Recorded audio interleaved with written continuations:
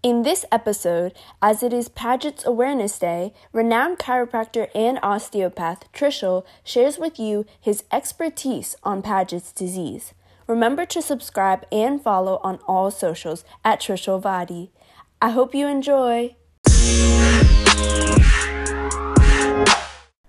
So Paget's disease is a condition within the body that's actually quite difficult to avoid if you're going to get it, because it's almost like the body can't respond correctly. And essentially what happens is when it affects the bone, it's about regeneration of the bone, so it doesn't regenerate correctly.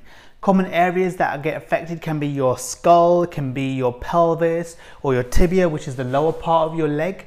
And those areas, when they get affected, can get weakness and loss, and there are some other dangerous things that can also happen as a result of complication of this disease, such as it might cause problems with the heart, for example, with vision, with losing teeth.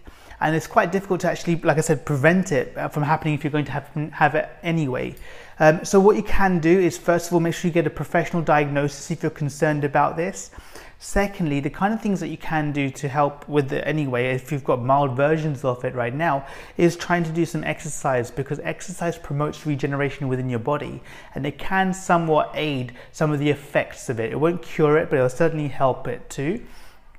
In more extreme circumstances, you may be a candidate for surgery, and they may have to replace some of that bone or joints to make it much more stable and strong as well.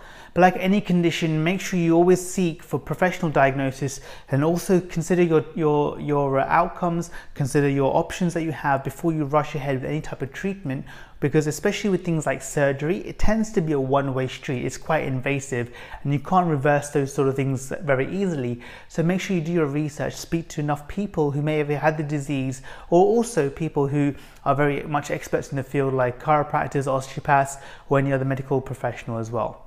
Hope you found this useful. Please do share this as well around with other people who may be suffering with this condition and who can help them out too.